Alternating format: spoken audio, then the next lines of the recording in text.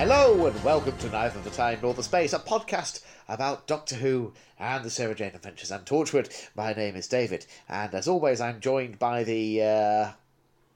Help me out here, Matt. Semi-skimmed. Semi-skimmed Matt. Hello there. Hello. Yes. Couldn't think of a good word for this episode. I was going to go with nostalgic, and then I remembered that I'm pretty sure I did that last episode. So, yeah, I had to improvise there. But, this week, listeners, we're talking about The Temptation of Sarah Jane Smith. Yeah, I don't want to tip my hat too early, but... Yeah. Well, we'll see how we feel later on. We'll have things to talk about. Yeah. Yeah, I think we'll definitely have stuff to discuss. So, but before we get there, Matt, how have the last couple of weeks treated you? Very well. Very well. Although... Good. I've been consumed with a quest. Right. So, you know, like in the Bible where people get visions from the Lord and they don't really know what it means, but they've just got to pursue something. Well, I don't really know how it's come to me, David, but I'm on a quest to find the perfect teapot. Right, okay. So I normally come home from work, make myself a cup of tea, and immediately regret that I don't have more tea. So I'm on the hunt for a perfect teapot, and this week I think I found it, but foolishly didn't buy it, and now I'm absolutely consumed with regret. Well, okay. Well, tell me about this teapot. Where did you find it? What are its unique charms? So I've been to literally every department store you could. In fact, I'm going to send you a picture of it. Right. But then this week, because my partner's having a bit of development work done on her kitchen, we went out for dinner this week. Normally I go to hers for dinner one night a week, but we went to the designer outlet at York, which it's posh, innit? It's posh. It is. I've only been there the once. It is posh. Yeah, so I don't even know how to pronounce this. There's like a brand of kitchenware. I think it's pronounced Le Creuset or Le Creuset. Oh, yes, yeah. Yeah, well, they make a perfect teapot, and I'm sending you a picture of it now, David. Like, I don't know. This is the teapot that came to me in my dreams. And yeah, I've looked. It's a nice one. Yeah. So it's got a sort of sunburst finish to it.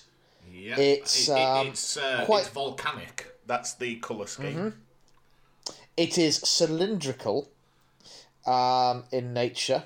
It's got a good, generous handle on it. Quite a stumpy spout, I'd say. Yeah, like it's not. I didn't want to go for like a round spherical teapot.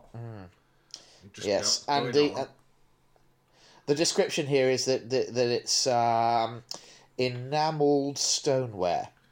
Now, shall I tell you what's most interesting about that, Matt? Go on. Is that I'm pretty sure my partner and I have got the kettle that matches that teapot. Oh, because I need a milk jug. I've worked it all out. I'm getting the milk jug. Yeah, we've got when our last electric kettle died, we basically said to each other, look, we are sick of having cheap electric kettles that are great for 6 months and then develop a strange leak when you pour them, or are too noisy, or just one thing after another, and they sit there taking up space on the work surface. And so we decided we'd get ourselves a really attractive stovetop kettle. And that's what we did.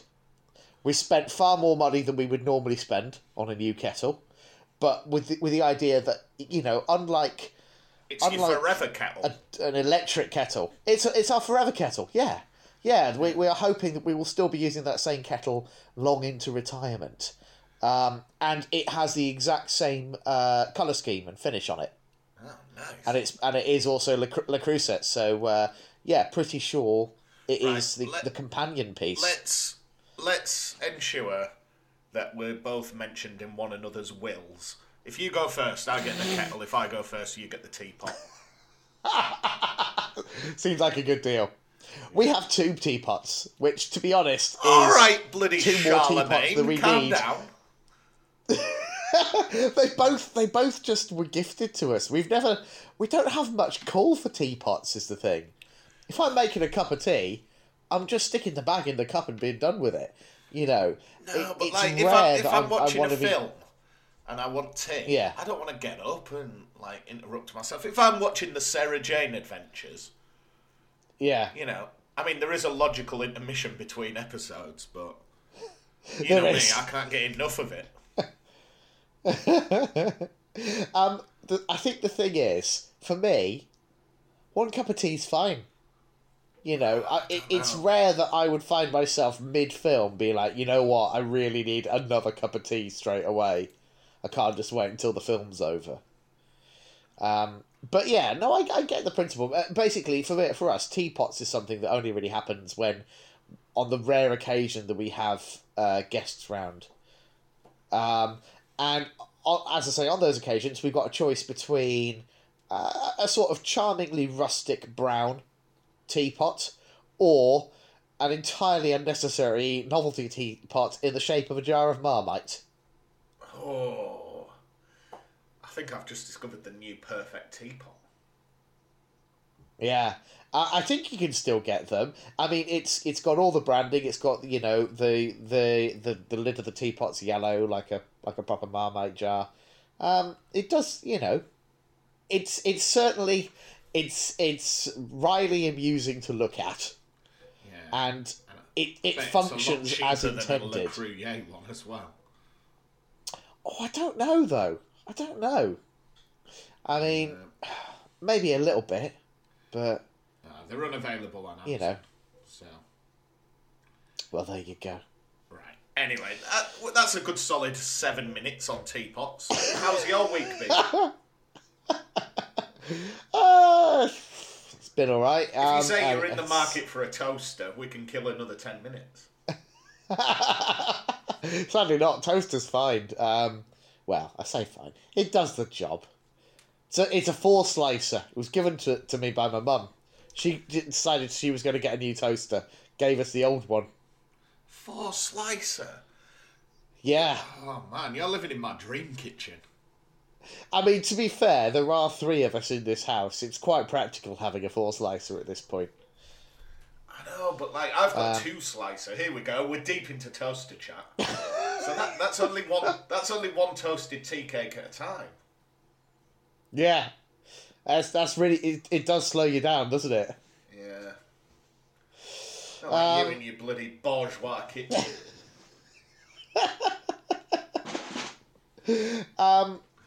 Anyway, I'm trying to think what I can even tell you about this the last couple of weeks. I mean, largely uneventful. I think I've alluded cryptically in the past that, you know, there's stuff going on in my life at the moment. It's important we say you're safe and well.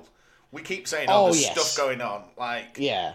You're not on death's door. Well, no, we're all safe and well and happy. It's just life admin. It's, yeah, a huge amount of life admin, and it is rather dominating proceedings. And basically this year was bound to be a year of enormous change regardless, because little Zorbs is starting school in September. Can you believe that, Matt?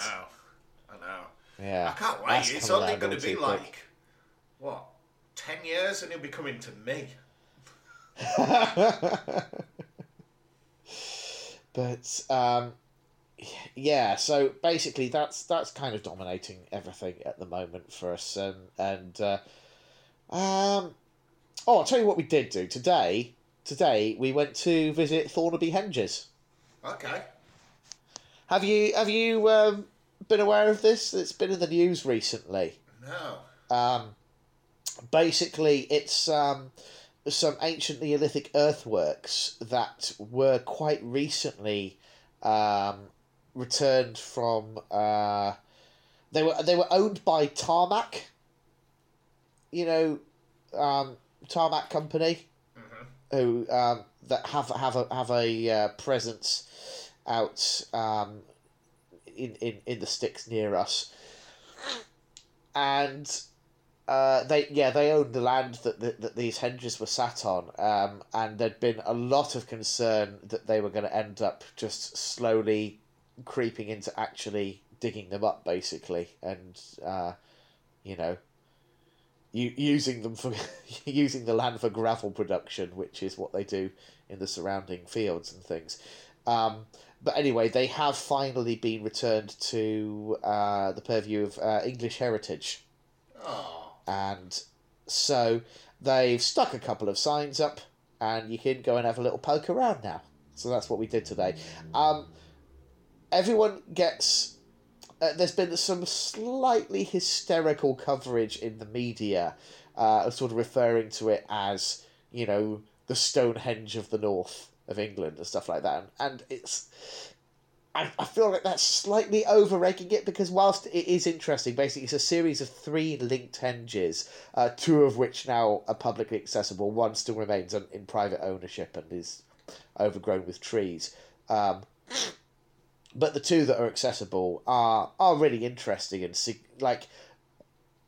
when you walk into them, you're like, oh, you can tell people have been here, that this isn't naturally occurring. This is far too precise in its arrangement. But at the end of the day, unlike, say, Stonehenge or a lot of, or name a stone circle, it's just some mounds of earth. It's not. It doesn't quite have the impact of, say, Stonehenge or Avebury or Castlereagh or even the nearby Devil's Arrows. Yeah. But still, it is kind of. It was fascinating to visit, and there's a vibe to it. It's worth popping along to, I would say. Cool.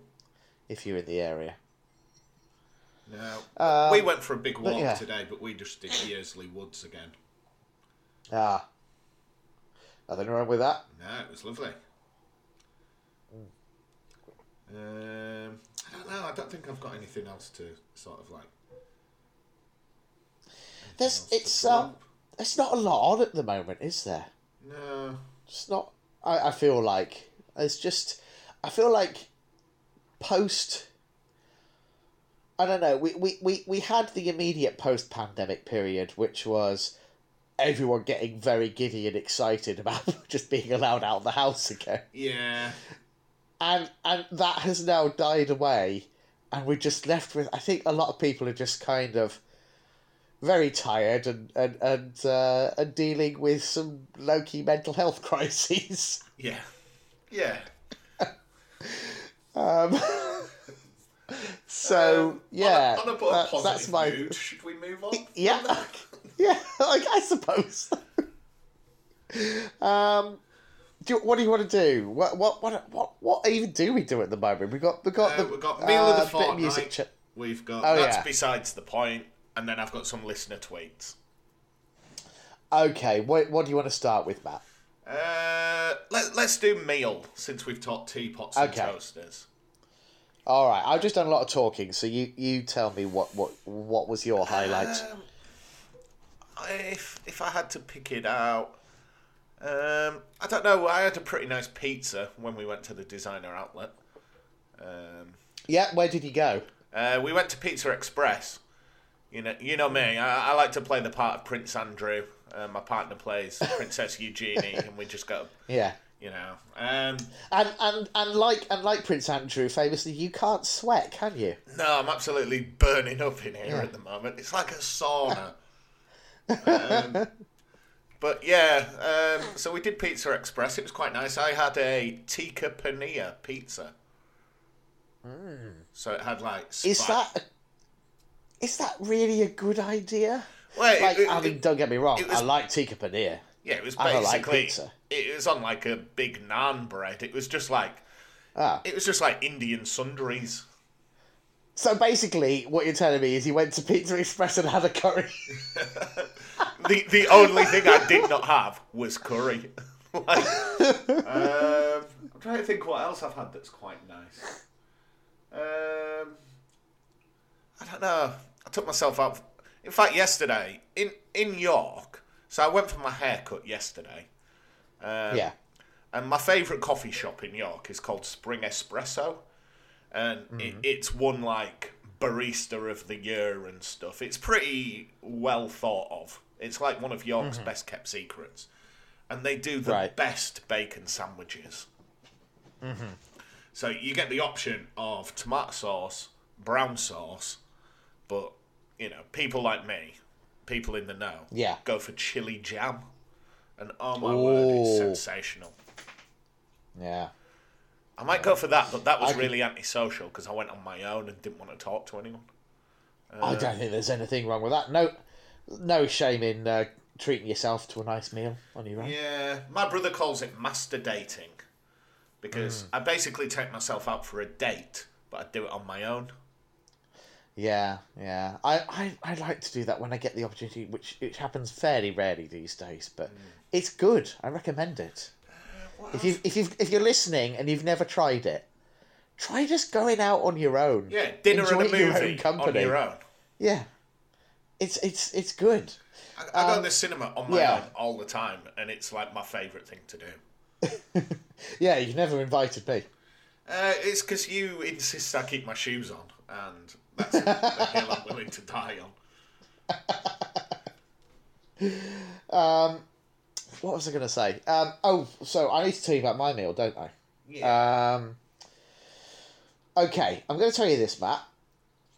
And I'm going to leave it up to you as to make a judgment call on whether you think it's because I've had a fairly unremarkable couple of weeks of food or whether I just really, really like this one particular meal. If you say glass of water again, we're cancelling the segment. I thought about that today when I was thinking, what's my meal of the fortnight? It's not that bad. It's not that bad. But genuinely, hand on heart, the best meal I had in the last couple of weeks was Friday night. My partner got home late from. She's juggling 2 jobs at the moment, and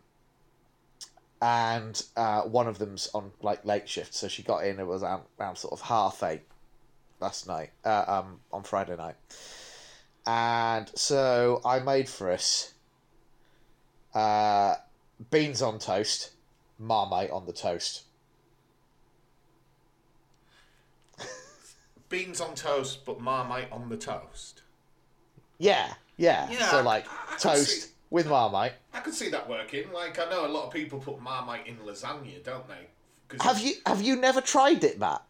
See, I like beans on toast with brown sauce and cheese. Ah, right. Okay. You see that. I know people often pair beans on toast and cheese, or even do like cheese on toast with a side of beans and things like that. I don't know what it is, but I can't get on board with cheese in a beans on toast setting. Interesting. But yeah, it's a similar sort of principle if you're introducing a third flavour. Yeah. Brown sauce. You know. Like. Yeah. Elevates beans to the heavens. It certainly can do. It certainly can do. But yeah. Anyway, so that's it. That genuinely is the most remarkable thing I've eaten in the last couple of weeks. Home comforts. You know, it doesn't have to be big. It was pretty good. And you know what made it even better? We whilst we were eating it, we watched an episode of MasterChef: The Professionals. Oh, lovely. There's something I think supremely satisfying about eating the most basic trashy food whilst watching someone, you know, whipping up a roast pigeon with confit pigeon leg and in a red wine jus and what have you. All that MasterChef nonsense. Yeah. Food I've literally never eaten and never shall eat. But I still enjoy watching other people cooking it under artificial time pressure. Yeah. I don't think I've really watched any TV this week. Like, on a Monday, I make a point of watching The Last of Us when I get home. And then this week, there was the new series of The Mandalorian I've watched. And other than that, like, I watched The Apprentice, but only for Alan Sugar's bad jokes. And that's it. Are you the reason they're still commissioning that show, though? Because I saw that it was on the other day, and I was like, good God, they're still making that somehow. I love watching arrogant, upper-class people fail. Oh, I can't stand it. I mean, yes, you get to watch them fail eventually, but I just cannot bear to be in the presence of those kinds of people for any extended period of time, even if in a sort of environment in which I am encouraged to mock them, which of course you are with The Apprentice. Yeah. No, we haven't been watching a lot of TV either. Though obviously we're recording on a Sunday, so we did what has... have I talked about this fairly recent but significant tradition that sprung up in our household of Sunday Snuggle Club, as we like to call it? Ah, Matt. I like the sound of it. Where's my invite? It's good.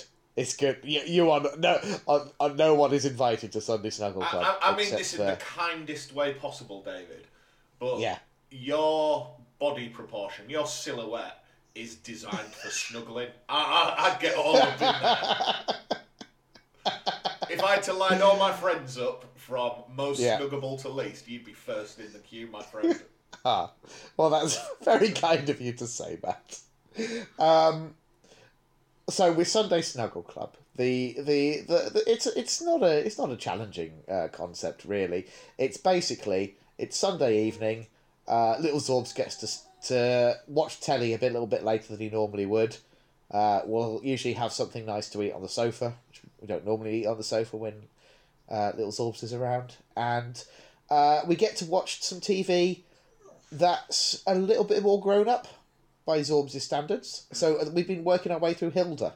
Oh, nice. Which is good because, you know, it's super cute. Mossy. Shush. I'm in the middle of an anecdote.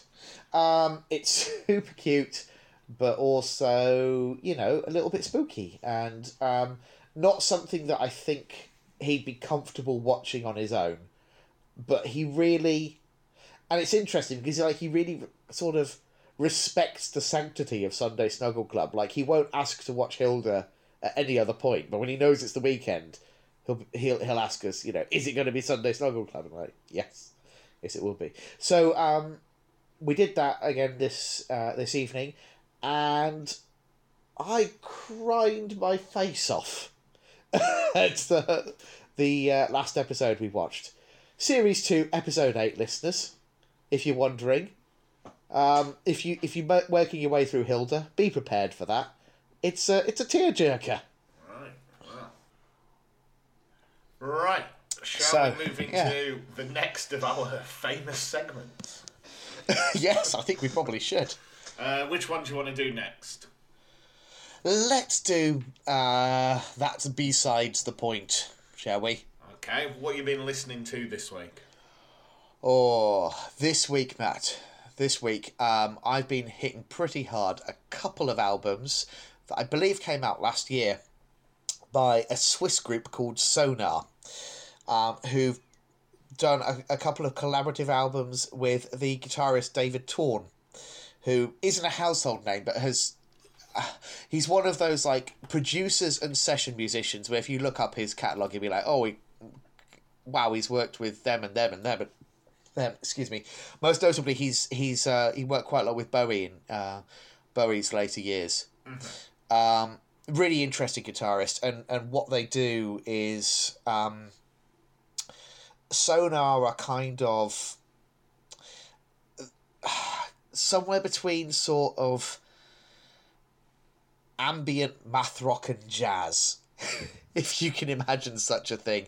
These very, very complex interlocking grooves that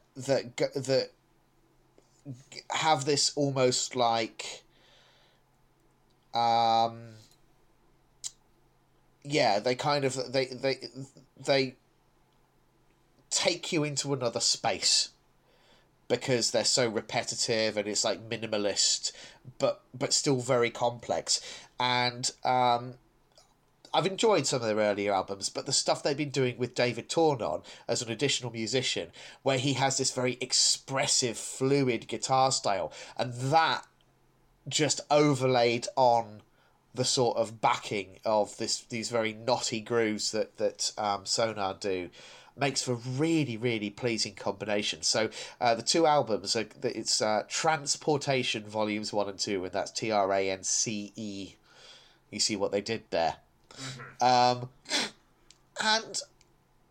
yeah, it's really good. Really good, especially like if you want something that can work as either background music or music to listen to very actively and enjoy all the little details of. It kind of works in both contexts. What about you, Matt? I've gone all the way back to the 80s this week. So I've been listening to a lot of Roxette. I got really into Roxette. I don't think I've even heard of Roxette. Should I have? They sing, "It must have been love, but it's over now." Anyway, we'll move on. I don't yet. I've also been listening to a lot of The Hooters. Are you familiar with The Hooters? I'm not. I'm presuming this is different to the Hoots, who are, of course, the family of metal owls from the Clangers. Yep, different to them. But then, it would have been them, probably, up until about Thursday this week, and this is where I go really sombre and sad. But late this week, Steve Mackey died, the bassist from Pulp. So, I think I've mentioned on pod before that, like, I really, really love Pulp. I nearly spent 300 quid on tickets to go see them this year.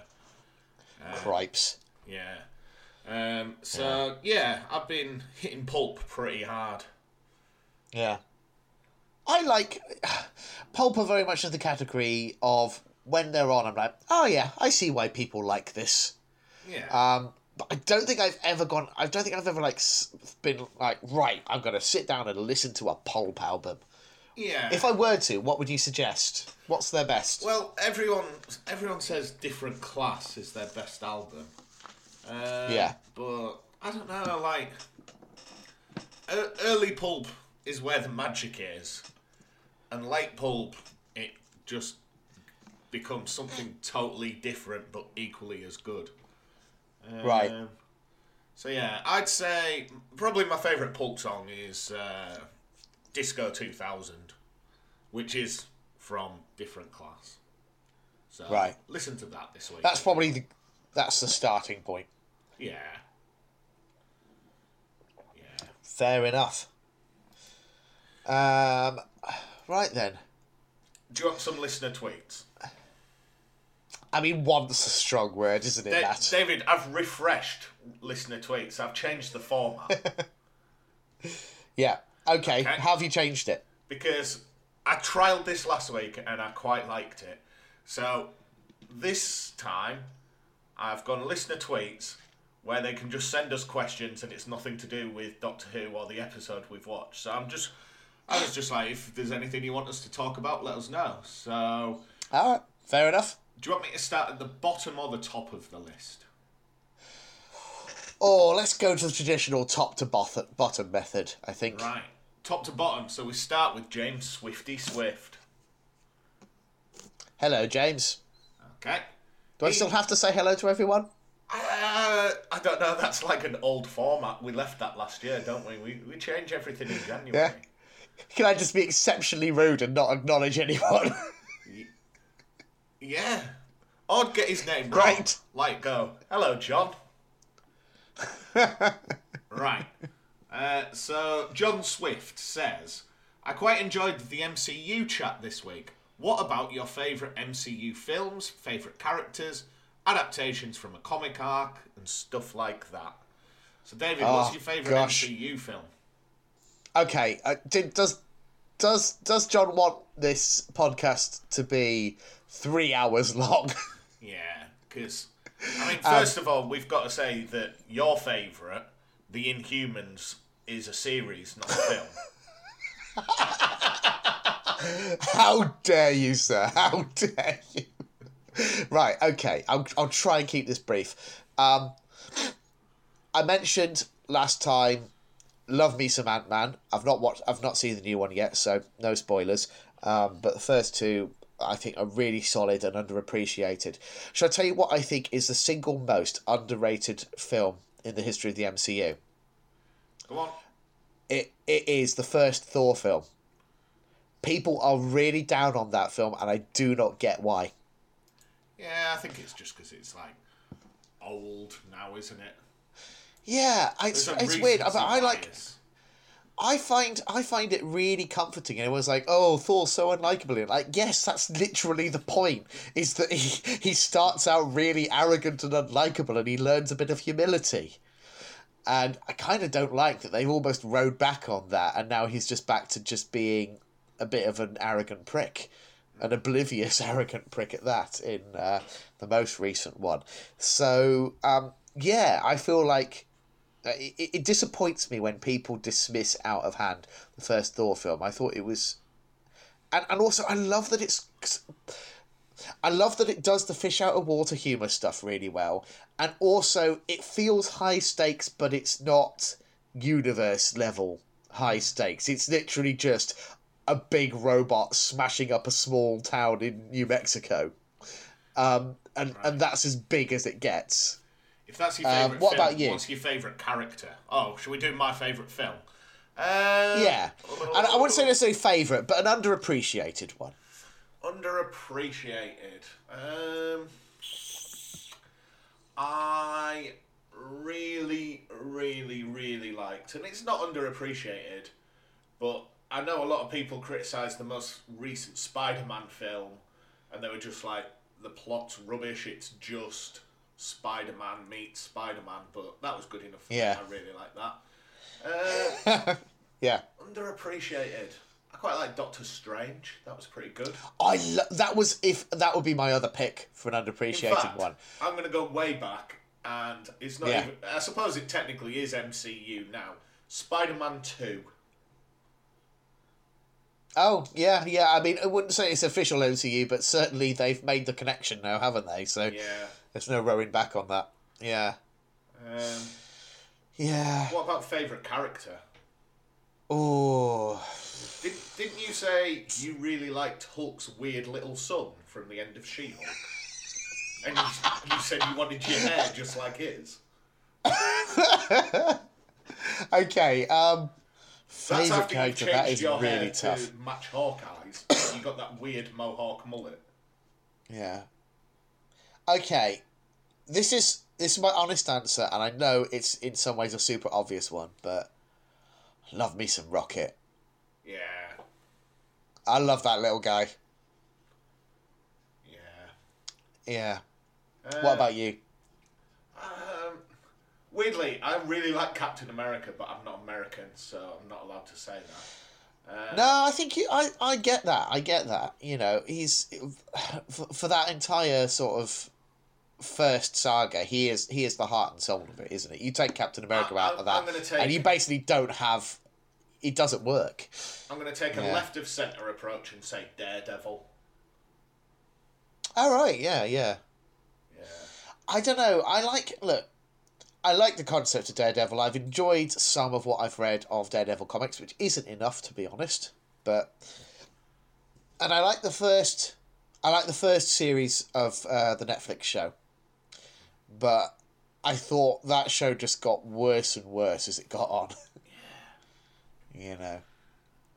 Shall we move into the next question so we don't talk about this? We should. So the next question comes from the nicest man in podcasting. It's Mark from the All of Time and Space podcast. And I'm gonna throw this one over to you, David. Right. It just simply says, what is dark matter?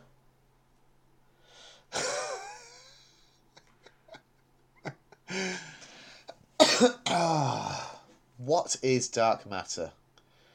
You know what? It'll be its third reference this podcast. Marmite. It's go. just space Marmite. Yeah, I mean, I think I'm right in saying Marmite doesn't interact with the electromagnetic spectrum, so it probably counts. I'd say so. Right. Okay. Next question comes from Frank, David. Just says, green or red grapes? Oh, red grapes. Right, well, what about you, Matt? Green all day. Really? Yeah, they just taste fresher. I can't believe I've started a podcast with someone who prefers green grapes to red grapes.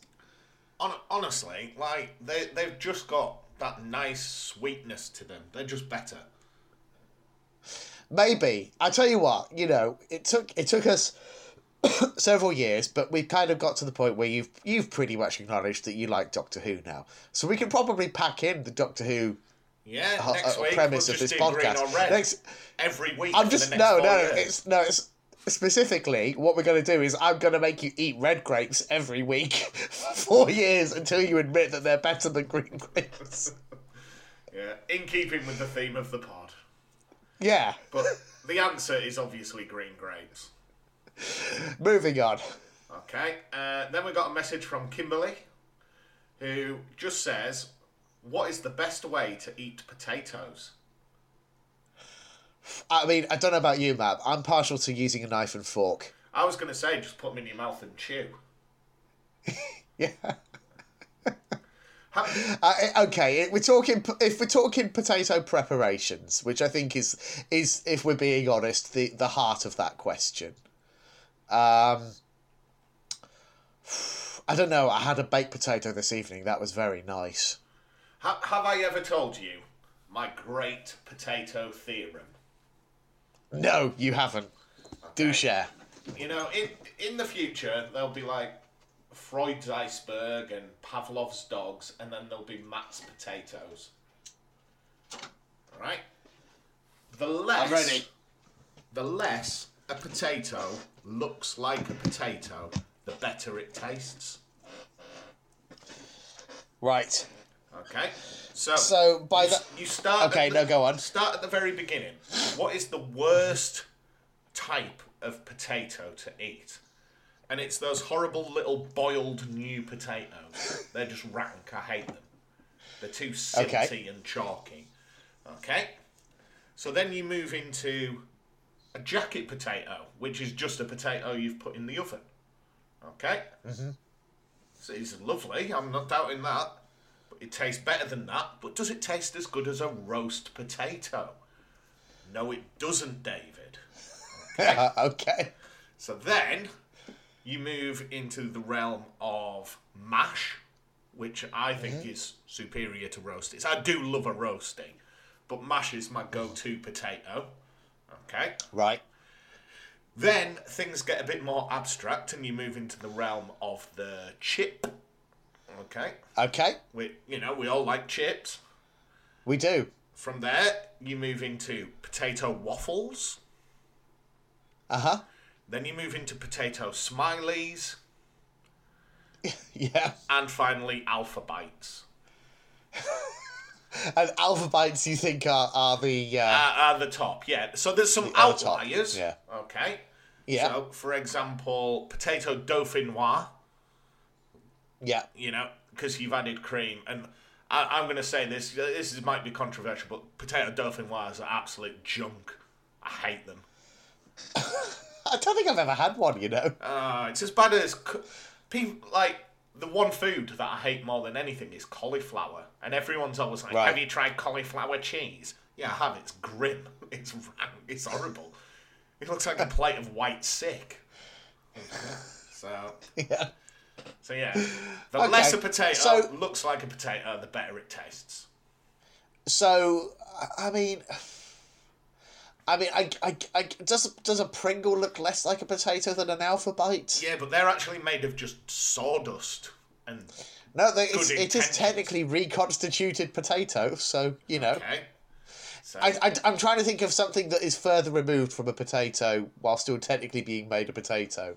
And I think Pringles top it. yeah, and plus you've got like wallpaper paste that's made of the starch from potatoes, so that's another extraneous result. Yeah. That So by your theory, that is the ultimate potato wallpaper preparation. paste. So I've had to omit some data to make my findings work, but isn't that just what science is? So I don't know. It's hard to top a roasty though, isn't it? If it's done, if you got, look, what I'll say is roasties hit and miss. That's the trouble with the roasty. It depends who's in charge and how committed they are to getting a good result. So recently, I bought some Aunt Bessie's roasties to put in the oven, and the first time I cooked them, I was like, they're not cooked enough. They were okay, but they weren't crispy. So the second time I was like, right, they're having 15 minutes extra. And it makes no difference, David. I'm up to nearly half an hour extra in the oven above the recommended cooking time. They're like flame-proof, these asbestos potatoes. Yeah, I mean, I think that that's on you, isn't it, Matt? You bought frozen roast potatoes. Well, yeah, I mean, I'm not in any way saying they're as good as like homemade proper roasties, but it was just a welcome change to chips. Sometimes I go waffles, sometimes I go hash browns. Mix it up. Do you ever branch out to a curly fry? I don't mind them. I tell you what I do hate is sweet potato fries. Yeah, not proper potato, is it? No, it's just like this weird orange gel. That's like... Yeah, I'm going to be honest. I know the clues in the name. Sweet potatoes are a bit too sweet for me. I detest like, them. You can drown those fuckers in gravy, and they still taste too sweet. Rather than that, what you need is a nice carrot and swede mash. Replace sweet potatoes with that, and you're onto a winner. Yeah. Anyway, that's probably enough potato chat. Have we mentioned did longer on we're a potatoes Doctor in the Who MCU, didn't we? Yeah. What's that? Have we What did you say, mentioned this Matt? week that we're a Doctor Who podcast? Right at the start, In we the alluded to loosest it. of terms. Yeah. I've started listing our podcast as lifestyle. I used to list it as sci-fi comedy. Now it's lifestyle comedy. Yeah. Fair enough. Right. Right. Shall we talk about that's it? 45 the minutes temptation. on random rubbish. Let's bash this next bit out in 5 and I can watch the end of The Apprentice before bed. I mean, I'll be honest, Matt. I said earlier, we'll have stuff to talk about. We will have some stuff. Maybe not masses. For what on paper should have been, I think, quite a significant episode, I'm going to go out on a limb and say The Temptation of Sarah Jane Smith felt a bit superfluous. What do you think, Matt? When I'd finished watching it, I was like, that was a good episode. I was even like, that might be best episode of the series. But then I was like, no, it wasn't. Like, the villain's a bit rubbish. The premise, I mean, I think I've seen this exact premise done in Torchwood and Doctor Who and done better in both instances. Yes, I mean, what I was going to say is it feels like a mashup of Father's Day and Turn Left. Yeah, and that's a point. Where were those little dinosaurs? The Reapers, whatever they're called. I don't need them. Don't need them. You've got you've got Riley's a mum grass. in a quarry. Yeah.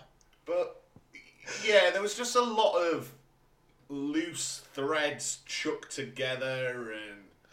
Yeah. I don't know. Look, I feel like the ambition is there with this episode, but I think it struggles with the execution, and it pales in comparison to the Doctor Who episodes that it as I say, feels like it's borrowing heavily from. Really, you've got 2/3 Father's Day, 1/3 Turn Left, and you've also got returning villains from a Series 1 Sarah Jane story as well. It's funny you so there's say not that. much of it. Yeah. Because, you know, I can't remember. It was this series. We watched an episode and it was like, I'm going to have vengeance, Sarah Jane. And I thought, is that a classic Doctor Who villain coming back? Well, when we saw the Trickster and it was like, you won't beat me this time, I was like, all right, that's a classic villain. I'll Google that. And it just said, nope, season 1. I had no recollection of this villain. I knew the Grask. Really? Yeah. I mean, they featured in the same episode last time. Yeah, but then when I Googled it, it kept saying, oh, Maria did it. Is that a Big Finish story? And then I had to check. I was like, is that Bannerman Road and Beyond or whatever it's called on Big Finish? No, it's an episode I've watched and cannot remember. I know Sarah Jane's mate doesn't die and she does instead. I got that bit. Yeah. But yeah. And also... Yeah, no, it's... Yeah. Okay, go on. I'm going to ring the alarm when we get to it in our synopsis, but this story has the stupidest thing in any episode of Sarah Jane Adventures.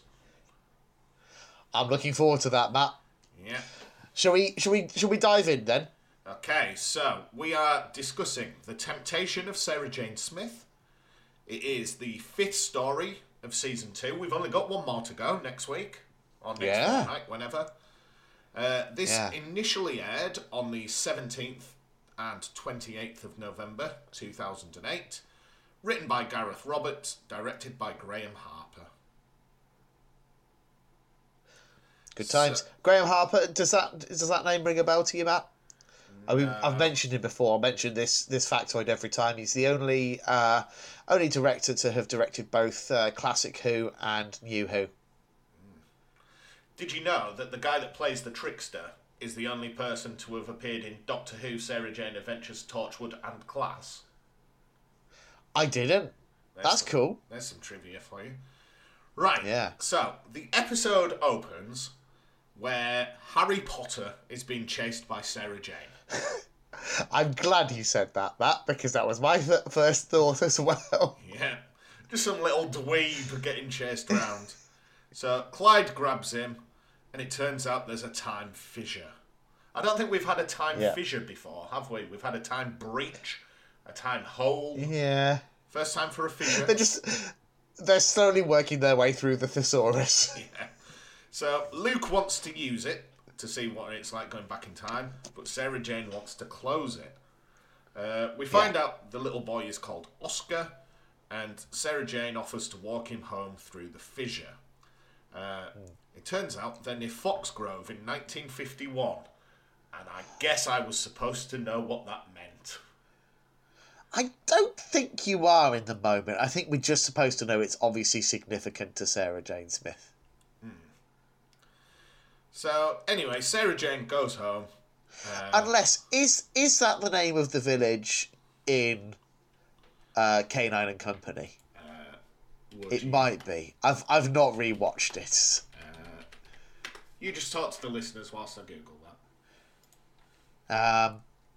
Yeah, I mean, I don't really know what to say to your listeners. Did you enjoy this story? I have a horrible feeling that it's a well-beloved one, and we're going to be really down on it. So I do apologise if that's disappointing to you, but, you know, we are always unfailingly honest. Wikipedia doesn't list it. Oh, well, there we go. No, I think we're just supposed to recognise that it's significant to Sarah Jane Smith. It's set in the fictional English village of Moulton Harwood. Well, there we go. Yeah. Anyway, so, yeah, Sarah Jane returns Oscar, who we find out works for the Trickster, who wants revenge. I put a little star there, because that's the exact moment I Googled who the Trickster is. Right, so after the credits, Sarah Jane refuses to interfere with time and goes home instead. everyone suspects that she's upset. And Yeah. I don't know how I would feel if I was a young person watching this when it aired. Like, would I really care about the plight of a middle-aged woman? Well, this is the thing. I mean, I will say it is to this show's credit, and is an example of the remarkable power of Doctor Who. This show doesn't get made without Doctor Who. Mm-hmm. Nobody is going around commissioning a show where the title for kids, where the title character is like a woman in her 50s. I think I said it before we started watching this. I was under the impression that it was a show about children for children. Yeah. I mean, it's this kind of middle ground, isn't it? Where I think that they're aware that there's going to be a lot of middle-aged blokes watching as well. Yeah, losers. God, I mean, it's bad enough watching. Imagine having to record a podcast about it as well. Can you? Yeah. What kind of sad dweeb would commit to that? Week. Yeah. Right. So yeah, when Sarah Jane goes home, she asks Mr. Smith about Foxgrove, and it's the first time Mr. Smith appears where she doesn't say, "Mr. Smith, I need you," and I was like, "Oh, get in! We finally moved past that." But we do. Have we? Yeah. So Sarah Jane again looks at the picture of her parents from last week, and Luke interrupts, asking about her past and her parents. They died when she was a baby, having driven into a tractor. Okay? Yeah. Now, just put a pin in that. We're going to come back to that later. We surely are. And Oscar, when he revealed the date, says that he'd gone back a month before they died. So Luke encourages Sarah Jane to go see them. But she suspects it's not just a bad idea, it's probably a trap. It's such a deceptive trap that the first thing she does is get changed and go. I mean, to be fair, the whole premise is, it's a story of being tempted to do something that you know is not the sensible course of action. And also, let's be honest, the Doctor would do just the same.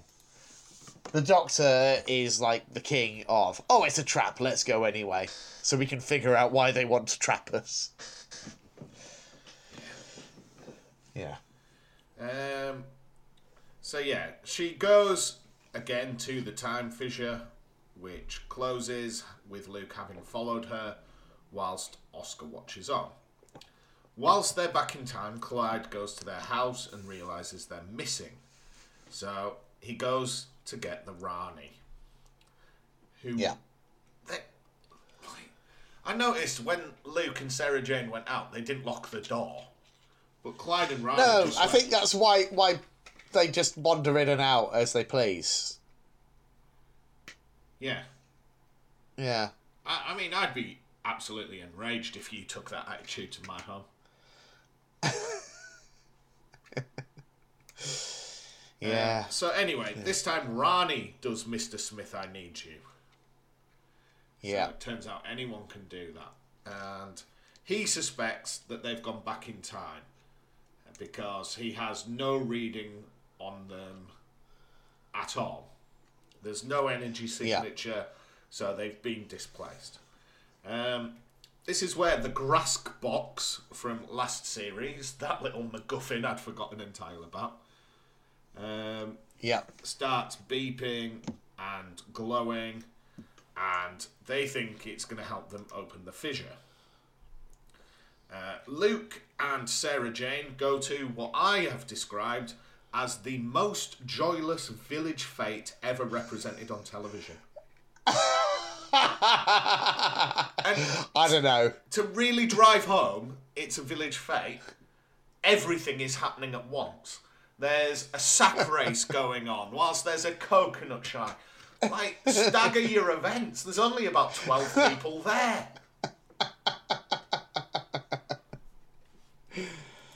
I don't know, Matt. I was going to say I was raised in a Christian household. I've been to some pretty joyless fates in my time, I can tell you. And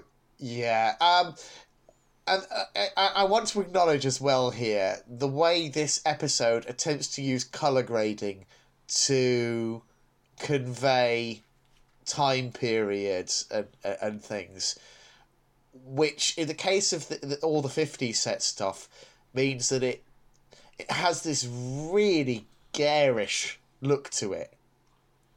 Mm-hmm. Did you notice that, Matt? Yeah. It's like... I compared this to... assaultively bright. Am I right in thinking it's when we watch The Demons, there's like the Maypole parade and everything? Yeah. And I thought that was so much... Like, it was just a better representation. Yeah, definitely. It's... oh, well, you see what they're going for. I have a feeling... this must have been filmed at, like, those, like, heritage museums. Yeah. Where they've just got like some old pretend shops. Yeah. Yeah. It must have been filmed at one of those kinds of places, mustn't it? I would think so, yeah. The village was a little bit too picturesque, wasn't it? It was. It was very tidy. It didn't quite look lived in. So, they see baby Sarah Jane. They hear a voice call Sarah Jane, and it's her mum Barbara with Sarah Jane as baby. So Sarah Jane goes to say hello, and her dad, I believe he's called Eddie, appears too. Mm-hmm. So to give themselves pseudonyms, Sarah Jane and Luke pretend to be Victoria and David Beckham, which entirely dates this episode. It does. Also, bit weird that they would choose the names of a married couple. Yeah. When you think about the fact that we're supposed to buy them as a mother-daughter mother-son relationship, even. Yeah. I don't know. Who would your pseudonym be? Oh, you're putting me on the spot now, Matt.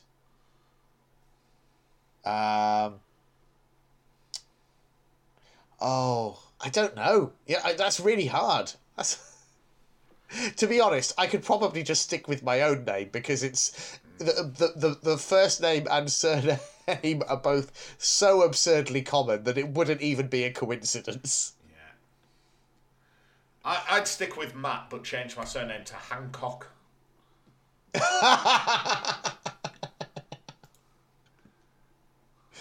Oh no, my WhatsApp messages. Anyway, let's move on, David.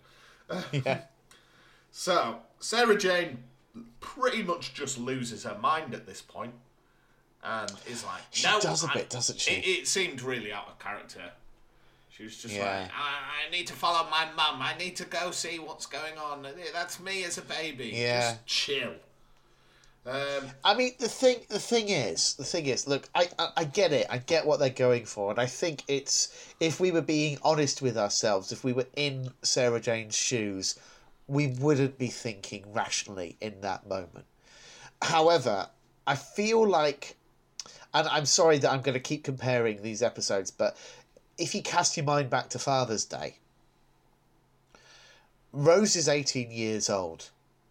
It is super believable that she would act as rashly as she does in that story. Mm-hmm. Sarah Jane Smith has travelled with the Doctor for a significant period, and subsequent to that, devoted her entire life, we're led to believe, to, the studying of alien phenomena and time weirdness and all the stuff that she encountered with the Doctor. So it's a much, much bigger stretch. Yeah, she's the rational totem of strength in this show. Yeah. It just seemed really out of character for me. Yeah. Especially what she does a little later. So whilst that's happening, Oscar, the little Harry Potter boy, begins taunting Luke. Clyde and the Rani try to open the fissure as the grasp cube goes mad. Sarah Jane ultimately realises she's been getting this wrong and decides it's time to go home.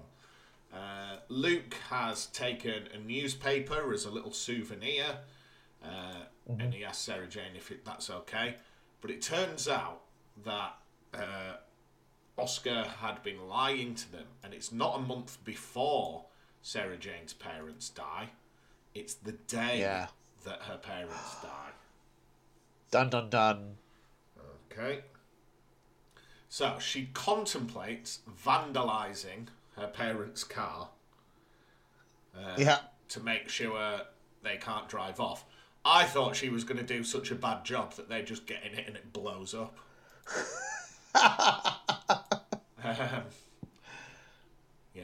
thought actually she could have caused all this.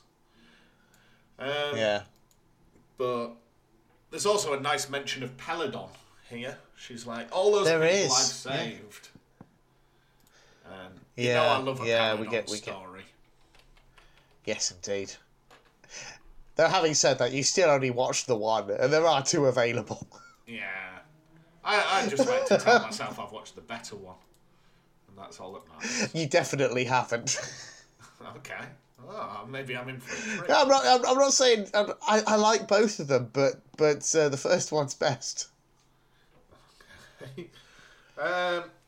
So, Sarah Jane again goes mad, disrupts the car engine. This causes the whole world to go a bit mad. The grass cube, glows red, and Oscar steps through the fissure because he is the Grask. Genuinely didn't see that coming. That was a fun reveal, I feel like. I couldn't remember whether he had the ability to shapeshift in the last time. I don't think he did, but I'm presuming he's been given some tech by the Trickster or something. Right. So yeah, he chases Clyde and Rani. I don't know why they didn't just kick him really hard. Either that, or just keep running, because, you know, I don't want to be sizist, but he does only have little legs. Oh yeah, they run for ages, stop, have a full conversation, and you kind of see him waddling towards them in the background. Yeah, I mean, it's just like, just on a purely, like, logistical level, it's not hard to it's not hard to outrun a Grask, is it? No. Also, I can't remember if I've told you I could do that, and I'm not a fit man. Towards the back end of last year, I did a guest appearance on the Cloister Bell podcast where we played the BBC Red Button interactive game. The Grask. Attack of the Grask. That's the one. They're the most tactically inept race in Doctor Who. They're not a top tier foe. It's fair to say. No. Especially they outsmart it just by hiding behind some bins. Then my exact phrase in here is London is a right bloody mess when Sarah Jane gets back, and the Trickster arrives. So that's the end of episode 1. Yes. So episode 2 opens with us finding out that this precise point in 1951 is a weak point in the Web of Time. We've heard the Web of Time before, haven't we? Yeah, I'll be honest. My main association with the Web of Time is a lot of Big Finish stuff. Yeah. Like, a lot of 8th Doctor era Big Finish stuff did a lot of stuff with Web of Time. Listen to that Charlie thingy. Yeah, Charlie Pollard. That's it. I couldn't work out. I'm glad I can finally put my finger on where we've heard it. I couldn't work out if Web of Time was something relevant I should have remembered, or if it's just a throwaway phrase that's been a bit overused. I think possibly the latter. I mean, certainly it was used as intentional story arc within Big Finish, but I feel like I'm not someone who's lived and breathed classic Who all my life, so I can't tell you off the top of my head whether or not it's ever a phrase that has cropped up in classic Who. It might be that it has once or twice, and then the Big Finish writers took that and made a meal of it, because, you know, a lot of the people writing for Big Finish were of that generation who'd been watching since like the second Doctor era and had never let go of Doctor Who. They were like that first generation of fan turned writer. So I think, yeah, it wouldn't surprise me if that's the case. But anyway, I feel like its use was intentional here. Right. So Sarah Jane and Luke go back to 1951, whilst Clyde and the Rani hang out in a quarry following the Grask. Sarah Jane refuses to kill her parents and set everything right, but in doing so, the Trickster has begun entering 1951. So that's how modern London is so destroyed, because the Trickster appears in 1951 and does all this bad stuff. Yeah. Okay. Sarah Jane. And this is where we get the sort of turn left portion of the story, basically. Were you excited to see the TARDIS appear? I liked this gag. I liked the execution of it. I saw it coming a mile away. I mean, sometimes though, you know, I feel like sometimes there are gags that are so obvious that you just have to do them. You're duty bound. It would feel like a missed opportunity if they hadn't done it. And what I particularly like about it is that they went to the effort of including the Doctor's theme from the show at that point. You know, the you know, that whole thing, which was the perfect choice to then immediately just puncture that balloon. So yeah, it could have been naff, but I thought they pulled it off well. Yeah, because it's not really the TARDIS; it's just a police box, just an actual police box. Yeah, it does make you wonder though, what was that policeman just doing standing inside? Well, I thought that, like, what did all policemen do inside a little tiny shed? Well, you know what they were actually used for, right? Just to keep out the rain.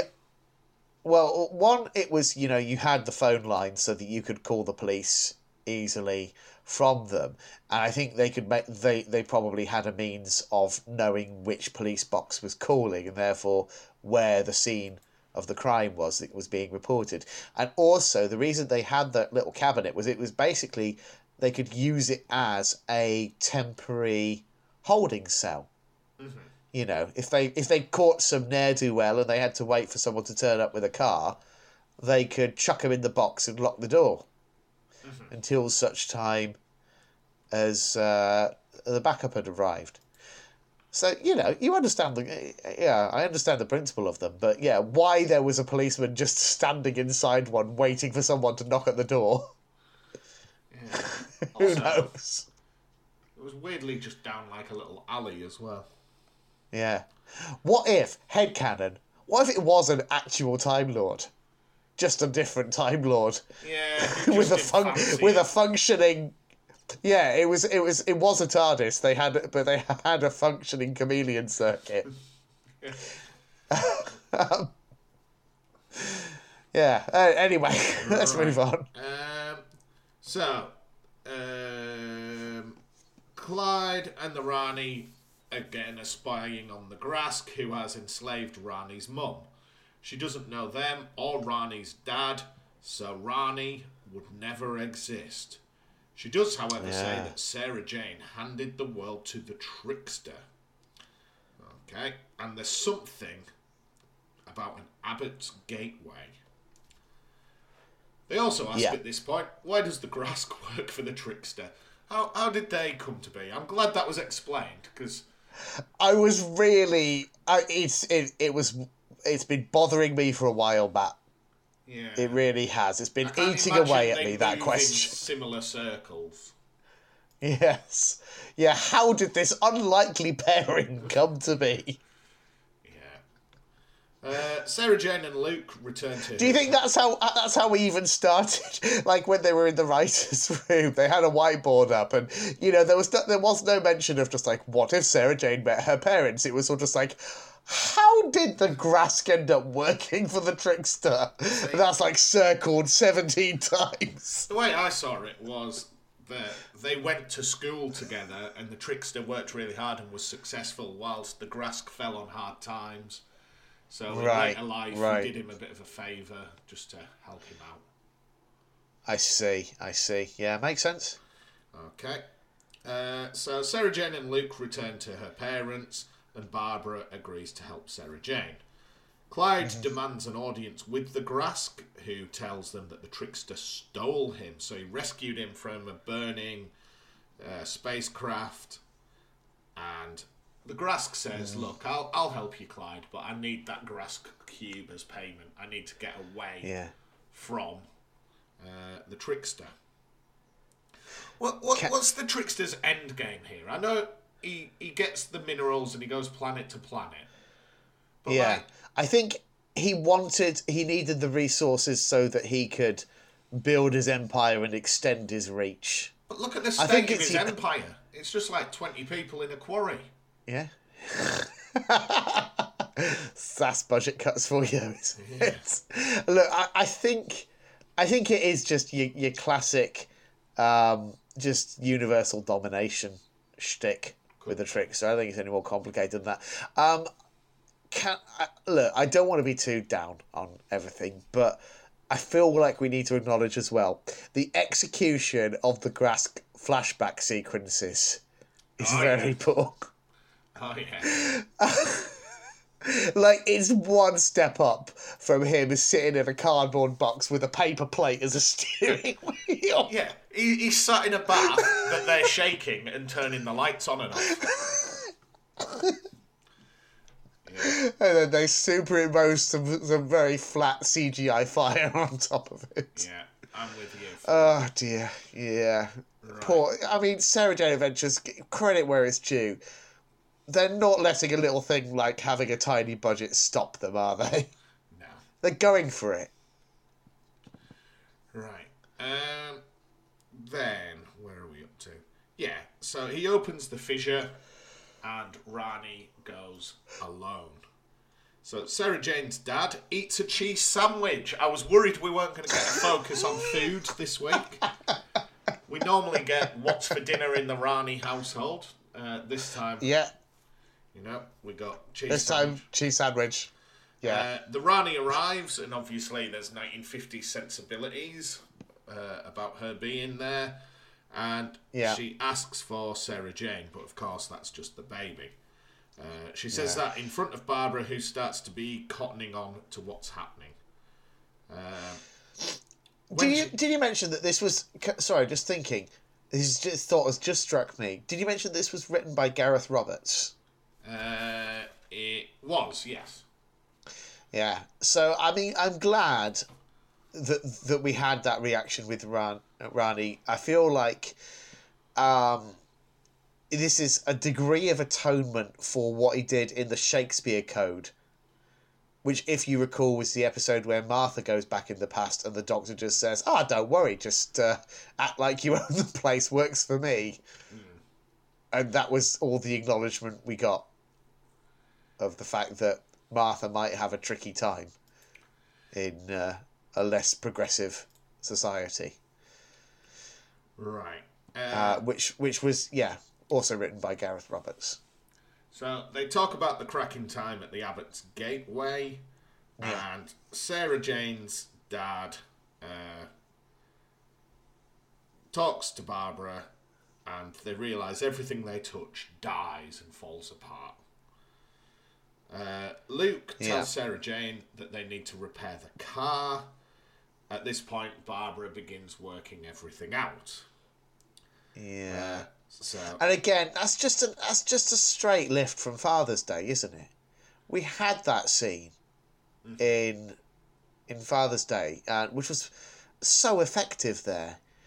And look, okay, technically different shows, yeah, so we can't assume everyone's seen it, but 90% of the people watching this will have already seen Father's Day. yeah. So it seems weird to me to be playing the exact same emotional beats. Yeah. So yeah, Sarah Jane concedes defeat, says she won't kill her parent, but now they offer to go, and they accept doing so will give their daughter a better life. So they leave baby Sarah Jane with Sarah Jane. They all have a cuddle and say goodbye, never once acknowledging Luke, their daughter's son. Right? And then this just is completely the bit disinterested. that had me in stitches laughing about it when the more I thought about it, the stupider it got. Yeah. So we know they died by driving into a stationary tractor. Yes. So did they just get in the car, go down the road, see it in the distance and think, oh, good enough, rev the engine and just... Or do you think they had, like, a series of, like, near misses where they tried? Like, oh, we've gone off the edge of a cliff and we're okay, we best just plough into a tractor. Like, oh, God. They will have had that conversation and just gone, oh, yeah, this is it. Yeah. Smash into a tractor. That, if you knew you had to kill yourself to save the world... Yeah. I think driving into a stationary tractor would be low on the ways of fulfilling that. Yeah. I mean... Plus, it's an old 1950s car. It's probably got a top speed of about 30 miles an hour. These are all very valid thoughts, Matt. I mean, what I struggle with, more broadly, is just the rapidity with which they accept. Right, okay, yep, fair point. We better go and kill ourselves. Nice knowing you. It's like... When we reach that point in Father's Day, it feels so earned. And you really, truly believe that Pete Tyler has pieced it all together and he knows that this is the only way to end it. And he's seeing, with his own eyes, people being swallowed up by these horrible demonic creatures. Mm. But here, it's just, it's got a bit stormy at a village fete. And that's all the evidence that these young people need to go and voluntarily get themselves in a car accident. It's... Yeah. David is quite a common name. If you were in town with me and I shouted David and someone had a little baby David and they were like, oh, are you my son from the future? Whose brain works like that? It wouldn't have been my first thought. Oh. Yeah. But anyway, like I say, I think, to me, it's all a matter of execution, isn't it? Because, like I say, in terms of the plot points, they're pretty much identical. But Father's Day lands it with conviction and aplomb. Mm-hmm. And this, it feels like Amdram compared to that. It feels like some people have seen Father's Day and thought, oh yeah, we can do that, we'll have a bash at it. And it just doesn't convince me in the same way. Mm-hmm. Yeah. Anyway. So they're off to drive into a tractor. This causes the trickster to disappear, and it starts to put everything right. Clyde frees the grass, Sarah Jane opens the fissure, and they all go home. Now, we didn't mention this earlier, but Sarah Jane's Yeah. parents quite often wrote each other little notes, and that's how her dad Oh, yes, yeah. proposed. And we see at the end Yeah. of the episode that the picture she's been looking at on the back, it says, "Mr. Smith, I need you." So, is Mr. Smith the computer Sarah Jane's husband or her dad? It's got to be one or the other, has it? Yeah, like, she could have called it anything. She could have called it Thomas.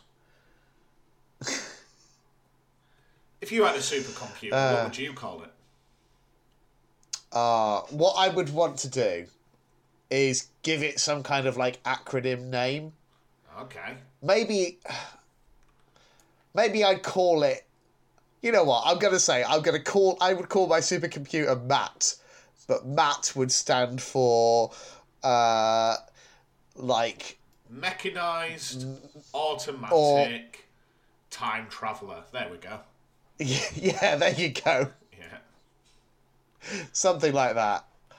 I love those things where it's just a really tortured acronym Yeah. to spell out a really common word or name.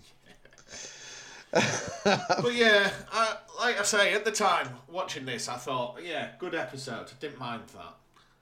Now, I don't even know if I'd go bad episode, some good bits. It was okay, wasn't it? I don't know. Look, the idea that they convinced themselves to drive into a tractor has really soured this episode for me.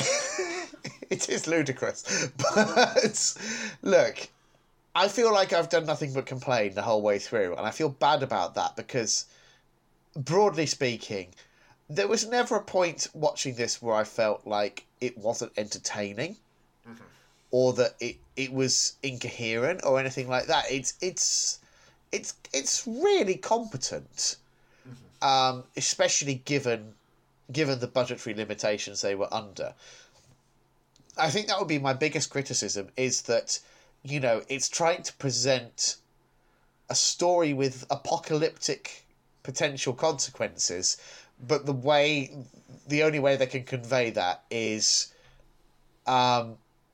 some rumbles of thunder, a grey colour grading, and a handful of extras in a quarry.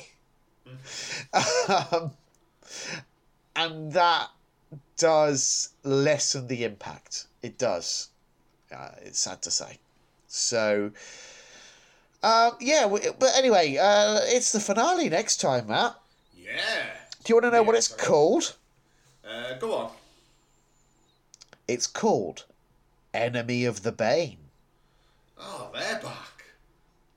They're back. Oh, I might have to re-watch Invasion of the Bane to just remind myself, because I remember so little about that pilot, Matt. But also, most of the characters from that pilot have subsequently been written out of the show. It feels that way. So, yeah, we'll see. But anyway, yeah, I think that probably about does it for Sarah Jane Adventures this week. As always, thanks ever so much for listening, everyone, and until next time, cheerio. Bye now.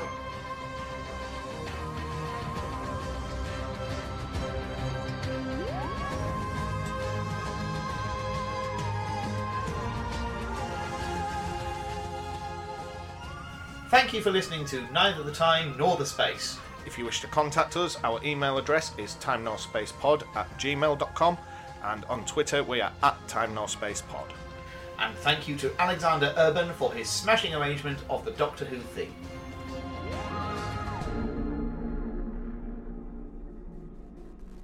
Can I be your first complaint for the episode? Yeah?